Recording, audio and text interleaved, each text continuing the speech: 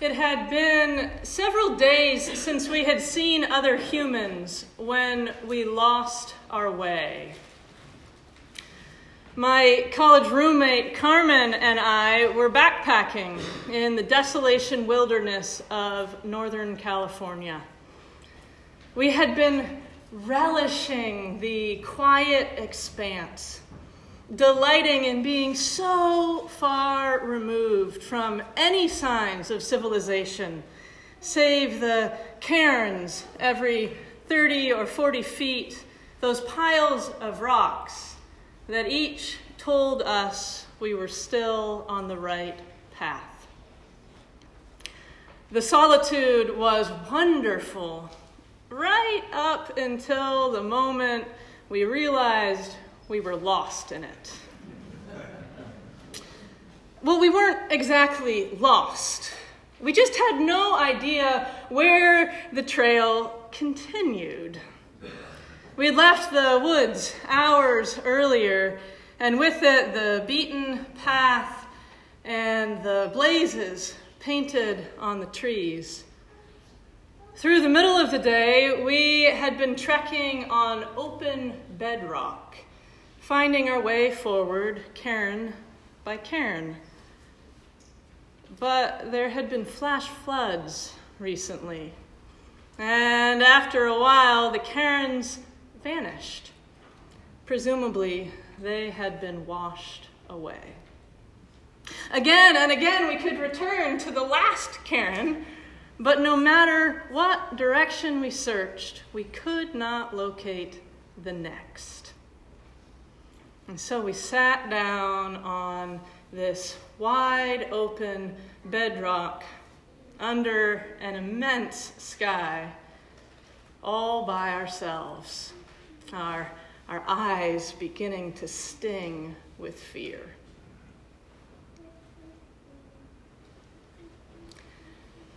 In this morning's gospel, we meet John the Baptist and the throngs of people making their pilgrimage to the wild backcountry of Judea.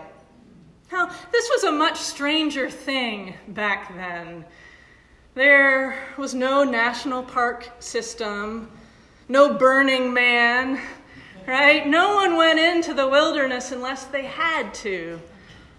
Shepherds went there to work, and it was a lonely, tough life. People went into exile in the wilderness to escape a terrible life of oppression.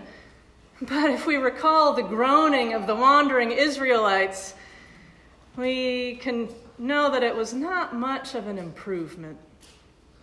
This land was dangerous, punishing, unpredictable. And yet, here are all these people braving the wilderness to come to the river. They come searching for another kind of life, for a promise of more. They come to the wilderness because they are trying to find their way. And what they find is this untamed preacher who does not hold back.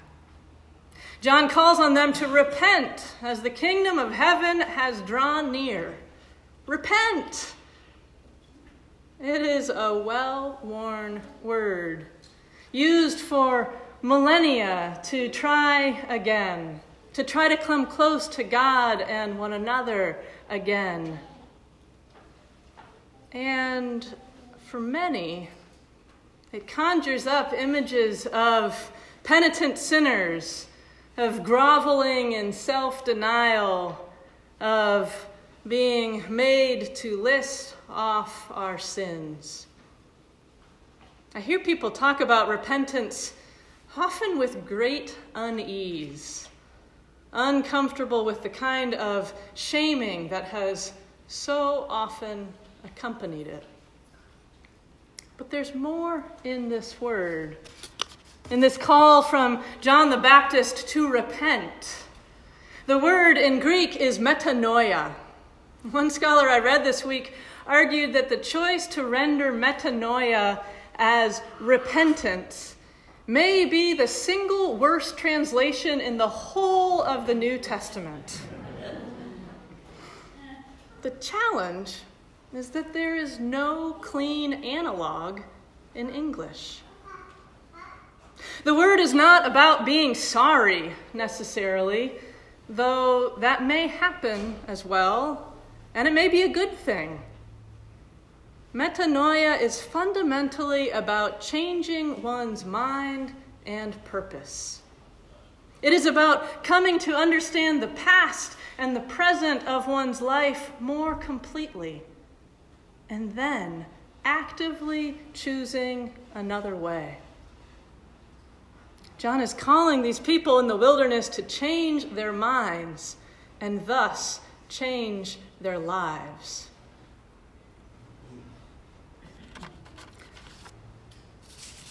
Back on that bedrock in Desolation Wilderness, Carmen and I had weighed all our options. We didn't have cell phone service, and we knew that we could hike back to where we had started, but that would take several days. And in about 36 hours, her parents would be waiting for us at Emerald Bay, Lake Tahoe. We knew that if we didn't show up on time, well, things were going to escalate very quickly. We joked that we could start a fire there on the bedrock and could probably get a helicopter to come find us in an hour or two, but ultimately agreed that that was a pretty bad idea. We pored over the topo map, comparing the lines we saw to the ridge rising in front of us, and then the one beyond that and beyond that. And the peaks were distinct enough that we could be sure of which was which. And ultimately, it seemed that the best we could do was aim for the water of Lake Tahoe and just start walking. This is the call that John the Baptist offers there in the Judean wilderness. Here is the water. Just come. Come to the water and change your mind. Come to the water and choose a new way to live.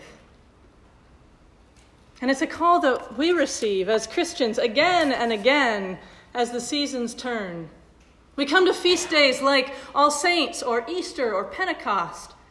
And even if we are not baptizing someone, it's a common practice to reaffirm the promises made at our own baptisms. To pick up those questions once again and dust them off and use them to examine our lives. And, just maybe, repent. Which is to say, change our minds. You may have noticed that the font is in a new place here in the sanctuary as an experiment for now. I brought it into the center aisle there as a cairn of sorts, a way to help us mark the trail for ourselves and for those who will come after us. We can return to the water. Remember the miraculous way that we are knit together in baptism as kin. We can move towards the water, touch it even, and remember how the questions asked and the promises made can serve as guides for how we live. Is the way we're living rooted in prayer?